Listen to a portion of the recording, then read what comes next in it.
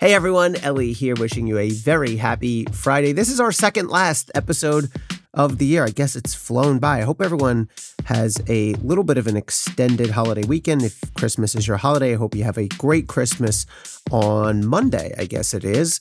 In the meantime, we have this episode and then one very special year-ender for next week that I've been working on that I think you're going to enjoy. Hope you find this one interesting. I think you'll find this one provocative at a minimum.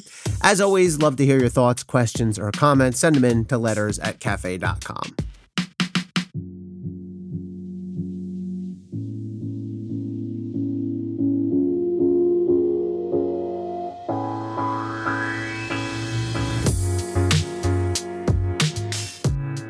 What would you think if a person ran for high public office and promised in advance that if elected, he would use his extraordinary official powers to go after his political opponents? If you're anything like the vast majority of experts and observers from both sides of the partisan aisle, or from neither side in particular, you'd probably use terms like openly authoritarian, appalling, dangerous, insane, and legitimately scary. Now, these are quotes pulled directly from prominent commentators in response to Donald Trump's overt declaration that if re-elected president, he will use the power of prosecution to punish his political rivals. Legitimately scary is me, by the way. I said that on CNN, and we talked about it on this podcast. I stand by all of it. Now, go back to the proposition that opened today's podcast. But let's change the he to she, and let's take it from the hypothetical to the actual. So here's what we start with. What would you think if a person ran for high public office and promised in advance that if elected, she would use her extraordinary official powers to go after her political opponents, and then did so? Now you've got Letitia James, the New York State Attorney General. The same criticism that rightly applies to Trump's promises of prosecutorial retribution applies to James, too. We cannot be appalled by Trump's vow to use his office to go after his political opponents unless we also reject AG James doing the same thing and then delivering as promised. Trump's rhetoric is without question more dangerous. In an interview with Univision, he said of his ongoing prosecutions, quote, "They've released the genie out of the box. If I happen to be president and I see somebody who's doing well and beating me very badly, I say, go down and indict them. They'd be out of business. They'd be out of the election," end quote. And that's the less reprehensible part. Days later, Trump deployed Nazi-like rhetoric, vowing to, quote, root out the, quote, vermin who oppose him. I'll stipulate, Trump's language is more extreme than James's. He'd have far more power as president than James holds as New York State AG, and his use of authoritarian tropes is particularly ominous. But the fact that Trump's rhetoric is more inflammatory doesn't make James's conduct anything close to acceptable. This is not both sides-ism, please save that. This is both sides are wrong, one side is worse, but the other's still bad, and also must be called out. Ism, I guess. At bottom, Trump and James have made the same promise. Vote for me and I'll nail the other guy on the other side. That was the central premise of James's successful 2018 campaign for New York State AG. She tweeted that if elected as the state's most powerful law enforcement official, she would be, quote, leading the resistance against Donald Trump and NYC. That, quote, New Yorkers need a fighter who will take on Donald Trump and stand up for our rights. I'll be that fighter. Join my campaign. And that, quote, real Donald Trump should keep asking about me because I'm getting ready to ask him some questions under oath, end quote. James raised funds from political donors with these entreaties and others like this, quote, I need your help in this fight against Donald Trump, end quote. Worse yet, James made clear that she didn't even know or much care what she'd pin on Trump once she became AG. Just something, anything.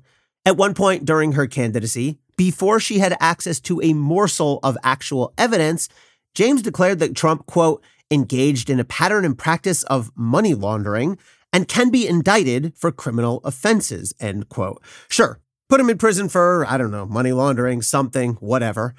And the day after she won office, one day after, James proclaimed that, quote, we're going to definitely sue him. We're going to be a real pain in the ass. He's going to know my name personally, end quote.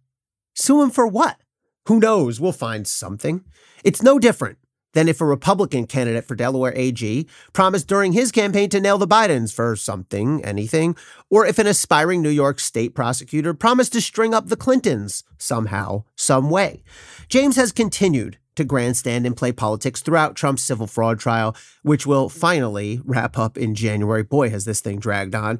She has made patently inappropriate out-of-court statements to the media throughout this trial, going so far as to publicly brand Trump and his family members as liars while they were testifying during the pendency of the trial. She tweeted that. If any prosecutor did this during a criminal trial, she'd be disciplined, probably fired, and the case might well be thrown out for prosecutorial misconduct. This is a civil trial, so the stakes are lower, but the same principle applies. We're talking about the state's top law enforcement official here.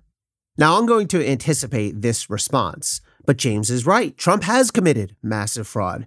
I agree with this as a factual proposition. Trump's business has largely been built on a rickety foundation of bullshit.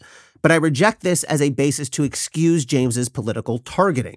First, it's simply a non sequitur, a non-responsive rejoinder to the problem of political targeting.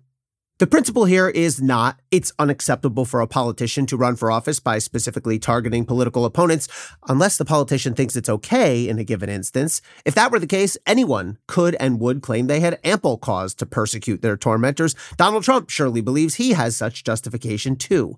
The principle is it's unacceptable to run for office by promising to use your power to go after political enemies, and that's it.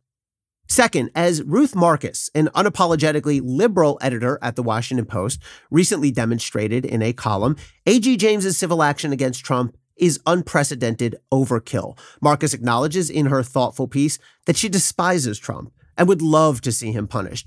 But to her credit, she doesn't just leave it at that. She does the work. She quotes various New York practitioners and experts who confirm that the punishment sought by James here, cancellation of all Trump's business certificates, is unprecedented in New York history, and that other cases involving comparable or worse allegations of fraud had resulted in far less severe penalties.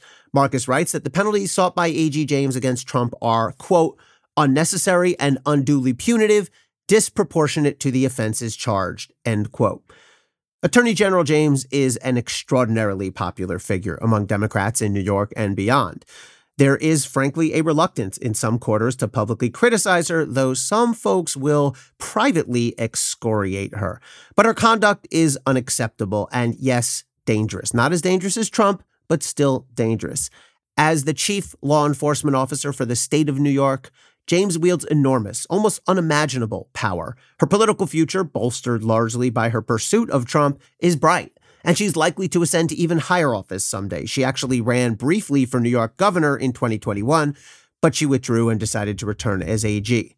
Don't apologize or make excuses for the attorney general. She doesn't need it. She's highly competent and she knows what she's doing. Don't accept or ignore her conduct either. Reject the hypocrisy and repudiate the explicit political weaponization of high public office, no matter who's doing it. Thanks for listening, everyone. Stay safe and stay informed.